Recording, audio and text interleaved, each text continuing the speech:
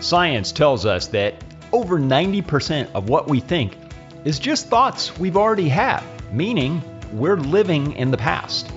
If you want to know how to live a better, more fulfilling, more joyful life, you want to live right now, in the present. I know what I thought yesterday. The question is, what am I going to think today?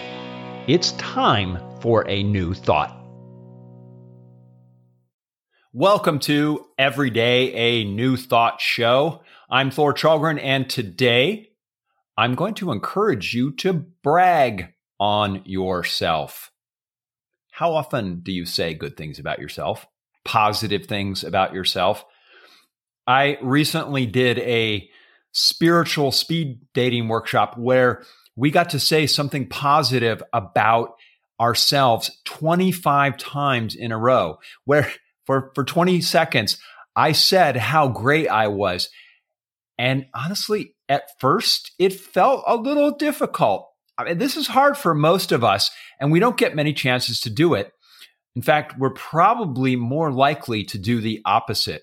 I'll give you an example of how I've been able to put this into play. Have you ever had an experience where maybe you're in the kitchen and say you're emptying the dishwasher or you're putting something away and you put a glass on a shelf, and this happened to me where I put it up there and it didn't quite land where I thought it was going to, and the glass fell. And I actually caught the glass. In the past, when that's happened, where I've caught something, I would have said something like, oh my God, like you're so clumsy, or I would denigrate myself. Instead, in this moment, I'm like, what an awesome catch. How great was that?